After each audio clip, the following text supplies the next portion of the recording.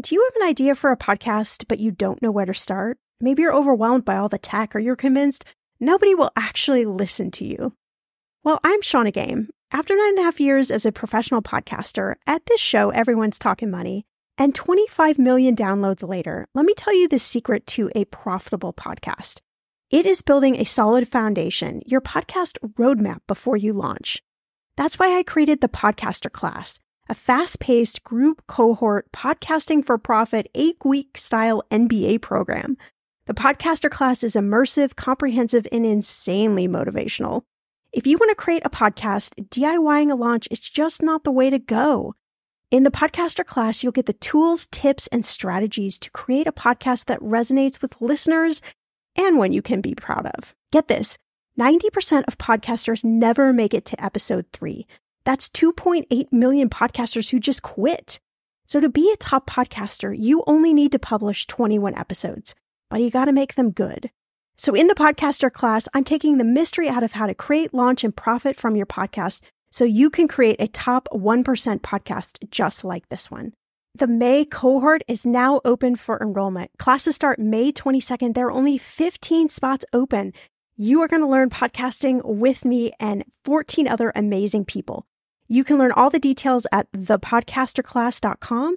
Use code PODCAST when you sign up for $100 off. That's thepodcasterclass.com. You know I'm a big fan of enjoying life while still being smart financially. That's why I love ButcherBox. I can get a variety of high-quality meat, seafood, chicken, and pork at an amazing value, all with exclusive member deals delivered to my door with free shipping always. One thing I just never wanted to cut out of my spending plan is eating good food. And with ButcherBox, I don't have to, and neither do you. Where else can you get free protein for a whole year? Yes, you heard that right. One of my favorite go-to dinners is a salmon bowl. I'm not even a huge salmon lover, but ButcherBox's wild-caught salmon is oh so good. I make a nice little marinade, saute some veggies, cook the salmon, and throw in some rice. And it is an amazing dinner. If you want to take less trips to the grocery store and always have prepared meat in the freezer for a lot less money, you need ButcherBox in your life. Sign up at butcherbox.com/ETM and get our special deal. ButcherBox is offering our listeners a free for a year offer plus an additional $20 off.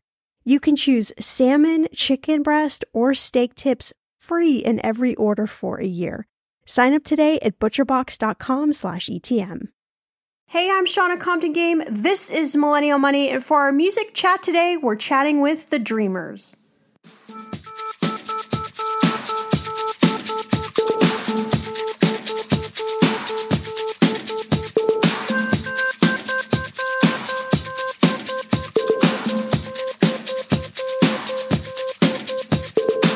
Millennial Money with Shauna Compton Game. It will expand your brain.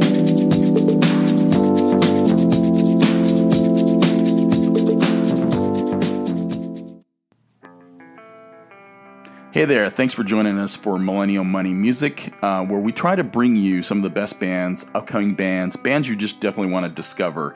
And one of the bands that I've discovered recently that I hear a lot of times on, I hear them all the time on Sirius Alt Nation Radio, is the band The Dreamers. So we had an opportunity to sit down and talk with them. We talked with them via Skype. Frontman Nick Wold from his Houston, while he was on the road, his Houston hotel, he joined us, and it's a band that blends a lot of different indie pop, indie rock, and even elements of jazz. So they're a really cool band to check out. So enjoy our conversation with Nick Wold, frontman of the band Dreamers. So tell us a little bit how your career's gone so far. Tell us about the band and where you guys are today. Yeah, so we started the band, I guess, about 2 years ago now, a little over 2 years, in Brooklyn.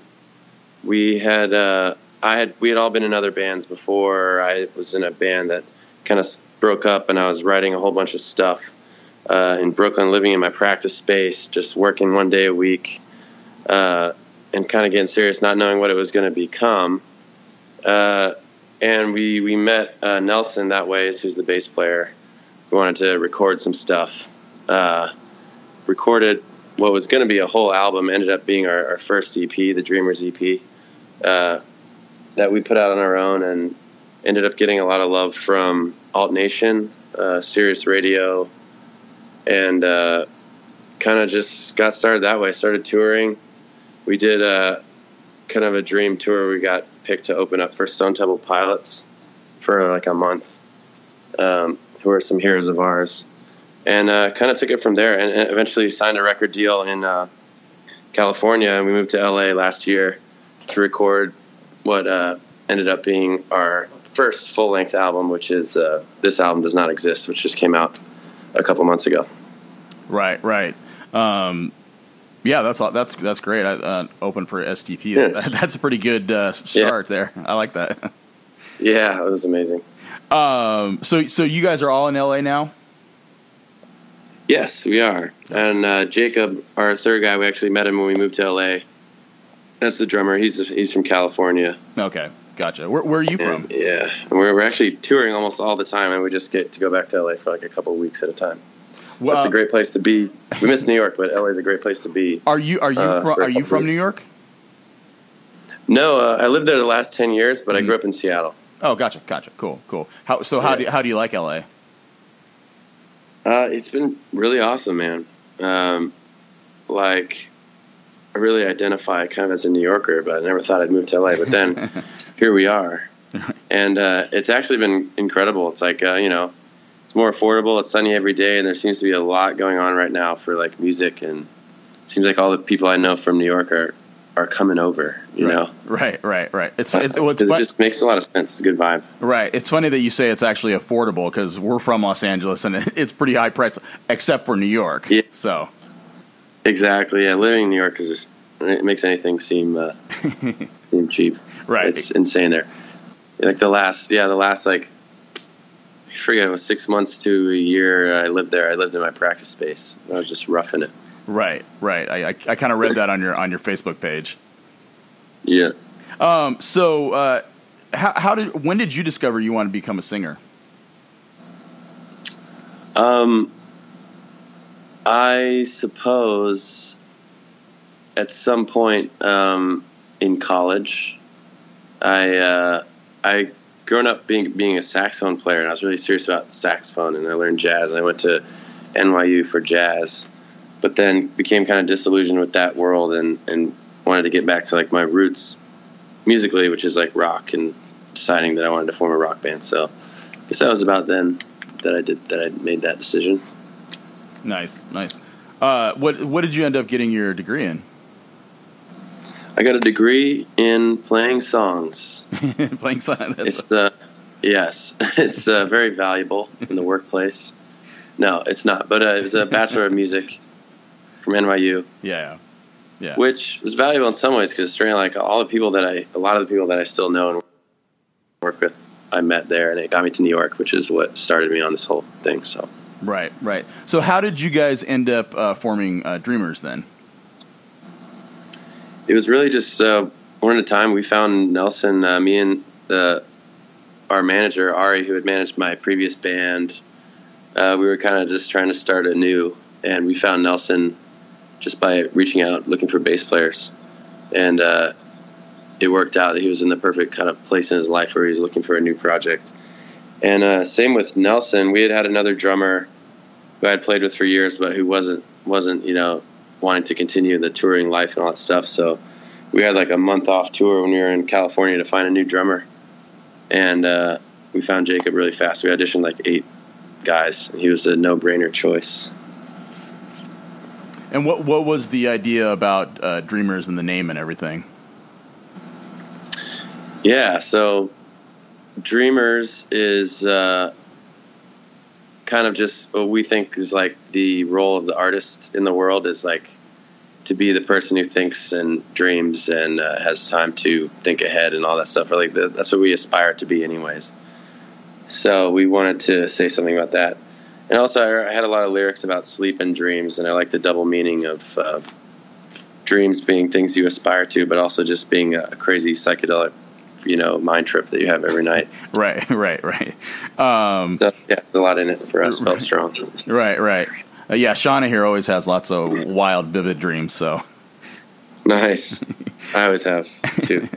Yeah, it's like those ones that you wake up and it's like, wait, did I actually live this? Did I not? Like, what in the world is going on in my subconscious? I have no idea. Yeah, it's pretty crazy. We like crazy things, weird things. So your new album, this album does not exist. It was recently released. What's the inspiration of the title? And tell us a bit about what the album is about. Yeah, so that was another idea we had. We like to talk about philosophy and weird existential stuff all the time. So it was just kind of really a play on that. And it was also kind of a thing where we had, like, for a really long time been wanting to put out an album and we never had. So we started as a joke, whether we didn't know if the album was ever going to come out or not. But yeah, it's really just kind of an idea about existence and realizing that that nothing exists the way you think it does usually. Right. So your first EP, you guys self-released that, but then this one you got a record deal actually? Yeah. And so we put out our second EP, which is the You Are Here EP on the label, and then this album, which is our first on the label. Gotcha. So I read on your Facebook page there that you wrote more than 100 songs before this you put this album together. So why so many songs, and what's your writing process? Yeah, for me, just so many songs because I feel like that's how long it took me to kind of get a hang of it or kind of figure out my voice or what I wanted to say. A lot of times with writing, like my first songs were almost good, and then I couldn't quite figure out how to do it, and it sounded a lot more derivative of like my influences. And yeah, I think it just takes a while. Definitely took me a while. And what was the other part of the question? Like, what's my writing process? Yeah, your writing process. Like, kind of what inspires you, and what do you think about? Yeah, I found, as far as process goes, I've tried everything from like being drunk, writing in the middle of the night, being high, I found that being totally sober and starting early in the day and just sitting down and forcing myself to finish something is the best way for me. And I draw from moments where I'm maybe not so sober or hardworking and just thinking about life and dreams and also just great rock music, from 60s, 70s, 80s, 90s that we love. We try to kind of hodgepodge into our own thing. Right. I was drawn to the quote you had on Facebook that they seeked to counter the crassness of pop, the snobbery of jazz, and the pretension of indie that zaps the fun out of music with meaning. Can you expand on that idea? Yeah, totally. So like I was saying, I got totally disillusioned with like the jazz world as it is today. A lot of my favorite jazz came from like the 50s and 60s, and I feel like it had a lot more sort of spiritual weight then a lot of it does now. A lot of it, and there's still a lot of great jazz now, but a lot of it seemed to me like sort of a talent show or kind of a soulless kind of thing. So, and also like pop. A lot of pop is totally kind of empty, I think, of expression and of heart. And it's just kind of, packaged Kmart stuff. And then, a lot of indie tries too hard to be anti-pop, I think.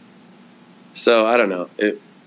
We just kind of always found some things that we thought were really great and really true, and a lot of music that wasn't. And we just wanted to try to strive to fight for the first one and try to create more of that. Right. So have like, catchy and danceable tunes, but yet, they're deeper meaning than, just picking up a chick in a bar or something like that. Yeah, exactly. Right. I guess it's like finding a balance. Right. Between depth and also just funness. We like stuff that's also fun. We like pop. Good pop, Right. So who were your influences growing up then?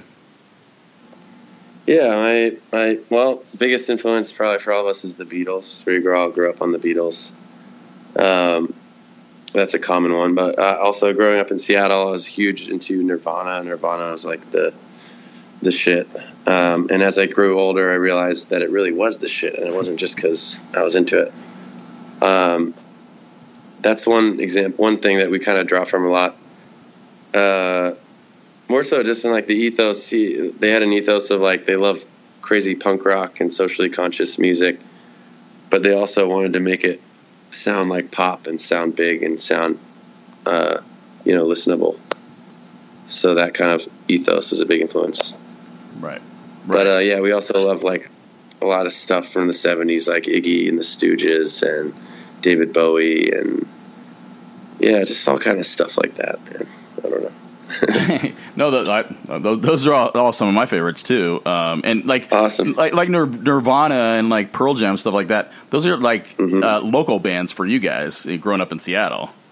Yeah, that's totally the soundtrack of me being a kid. I had an older sister who like was more hip to it because she was old enough. And she kind of showed me that stuff. Right, exactly. Yeah, my uncles were like the huge like Bowie fans, Zeppelin, and all that kind of stuff like that. So they got me into all that kind of stuff. So yeah, exactly. So this new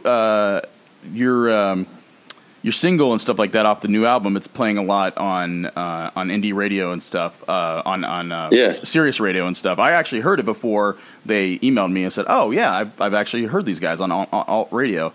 So how's that been going? And have you noticed, people knowing the songs while you're traveling on the road? Yeah, we definitely have, which is awesome. Because, Wolves are our first song that got a good amount of traction, and we've seen people recognize that. And then we've had all these other songs. It was great to finally put out the album, and on this tour is the first one where we're seeing people really start to know the new songs. So that's been cool. Yeah, radio is kind of like a big mountain to climb, and we've been kind of slowly chipping away at it. And now Sweet Disaster is like our third song that's gone to radio, and it's like doing a little bit better than the other ones. So, and we definitely see the impact. Like in some towns we've never been played on the radio, we'll see that no one knows who we are. And then other towns where they pump it up, you just see the reaction is totally different, and people come out, and so we're just kind of crossing our fingers and doing the best we can and hitting every city we can again and again, and just kind of keeping that going. Yeah, I mean, I love listening to Sirius. I'm like addicted to Sirius radio because I discover so many different bands that you don't hear on regular radio. Yep. Yeah, them being like a subscription model, they can take risks in ways that the commercial stations can't. Yeah. And so they definitely stepped out and took a chance on us in the beginning, which is awesome. They've been big supporters ever since. What's your favorite part about playing live? Favorite part about playing live? I don't know. We love meeting people, just like kind of all the weird, different, crazy people we meet. It's cool to meet people who have heard our music, because most of our careers it was spent kind of just in our rooms writing music and wondering if anyone cares. And then when people do, it's kind of fun. It's fun to be around it. We're really getting into this swing of traveling together. I think we're a good group. Unlike some other bands we've been in before, like we get along and we have a like-minded sort of purpose, to the point where we get used to being on the road, and when we get back, we're sitting at home, we get antsy. We want to get back out. Right. So I don't know. It feels good to travel and to move. Right. And I think it's also important to get along, because I mean you could have a lot of strife in bands. So easy to have strife in bands, but you really I think become successful when you actually can at least get along, whether it's professionally or just be friends too. So totally agree. Yeah, it took a while for us actually to find, I think, the right team, the right group where we all just want the same thing and everybody's working hard and all that stuff. Everybody gets along. Right. Do you have any rituals before you go on stage? We almost always hug each other right before we go on stage. I think it's kind of that's our process of forgetting about everything that might be worrying us or pissing us off, and then just being like, oh yeah, this is our time to just exist and transcend all that and just have fun, really.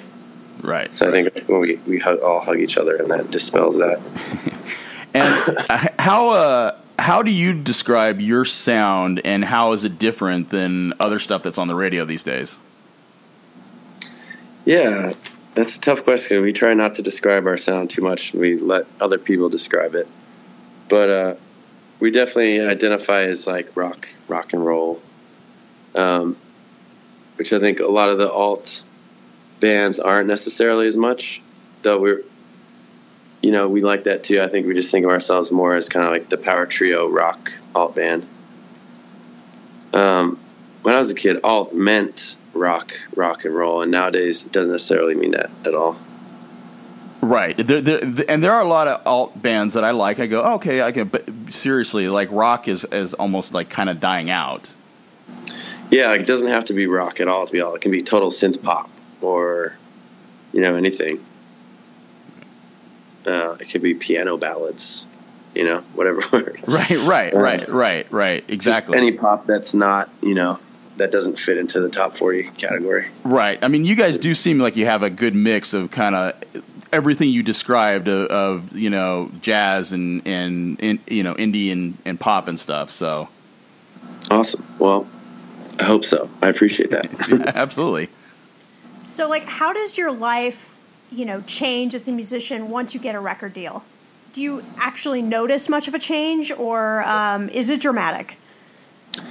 It was dramatic for us, partly because we moved to a new city, and we got to go into Sound City and record our album, which is this really legendary studio. A lot of our favorite records have been made there, like Nirvana and Neil Young and all this, Fleetwood Mac, all this stuff. So that was pretty dramatic, but I think it totally depends on the record deal, because I've known a lot of people who've gotten all different kinds of record deals, and some can be nightmares, some can be the label can be not really involved at all, and sometimes they're too involved, and it's just everything under the sun. So I think we were pretty lucky that we got a situation where the label had kind of a like mind with us, and they didn't want to change us artistically. They just kind of wanted to help. So, and they gave us a lot of attention. So that's been really good. But I think, yeah, it totally depends on the deal, and it doesn't necessarily get you anywhere. It just gives you kind of a bank and some resources and a team of people who are trying to help you out. So it's huge, but it doesn't necessarily get you a hit or anything.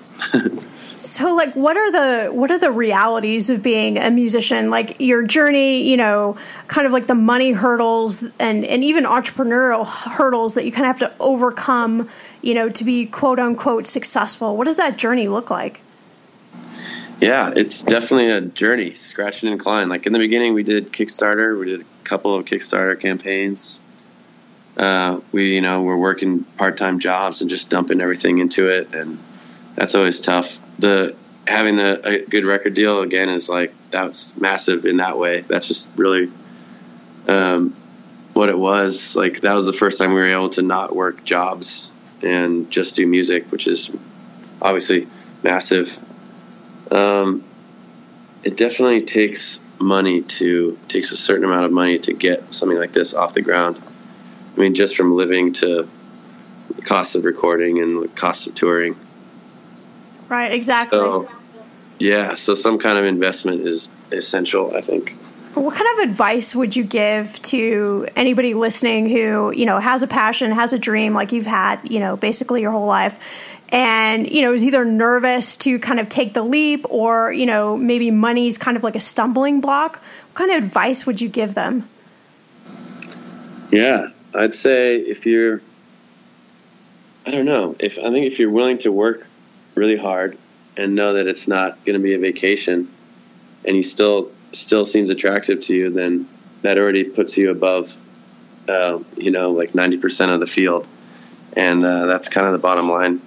The more bands we meet who are just killing it, the more we notice they're just really professional. They're not partiers usually. Like we opened up for ex-ambassadors on a little tour, and they were all just like super serious, doing yoga, smart, professional. So I feel like in this day and age, especially when there's less money coming from labels, that the bands themselves needs to kind of have more of an entrepreneurial kind of vibe. You know what I mean? Yeah, like you're running your own business, essentially. Yeah. You really are. Yeah, and the cliche about, musicians being lazy and kind of, wake up at, 4 p.m, roll into a gig, probably not going to work to keep the longevity going, right? Yeah, and I have a feeling that worked better when there was just more money in the industry for labels to invest, and they could just kind of take care of you. And now the label's like, if you're not taking care of yourself, they're out. They're not going to. Right. We're not going to bankroll. Yeah. Exactly. So if you're looking at a crystal ball, like, what does the future look like for you? Well, at a certain point, I think we all decided that we're lifers. So we kind of don't think about any plan Bs or anything like that. So I think we're just going to keep on pedaling. We're writing again now that our first album's out. We're writing a bunch more, getting ready for the next one, and we're touring nonstop. And it always feels like forward motion. So that's kind of what it is, I think. Do you take the foreseeable future? Do you take a lot of the songs that you wrote before, like the 100 songs or so, and kind of keep them in your back pocket? Like, hey, I might keep this one later on. Yeah, I definitely have some that I think of being back pocket songs where I'm like, one day this is going to be on an album. I could definitely have those to draw on. Right. But we're definitely going to write a ton of new ones, write a bunch of new ones and just decide kind of as objective as we can what's best for this album, whether it be old or new. Right. So last question I have for you. Just talk about a little bit about your struggles that you had, like in Brooklyn. I kind of read that, and that you just kind of you locked yourself away and started writing songs, things like that. Yeah. I just been doing the band thing in Brooklyn for a while and working in a bar, and I would work like 4 nights a week, bartending, and then I'd be off the weekend, pretty much a long weekend, to work on music. At a certain point, I realized I wasn't really moving fast enough, and I just realized that the only way I could work just 1 day a week is if I just lived in the practice space, and it was going to be temporary. It ended up being really good for me because I was just writing all the time and really immersing, and I felt really kind of figuring it out for the first time. So it was like the golden handcuffs, and I just kind of stuck with that until we were eventually just touring all the time. All right, so check out the Dreamers' new album. It's called This Album Does Not Exist on iTunes. They're a great band doing some really cool things, and the track that we've been playing on the podcast is called Sweet Disaster.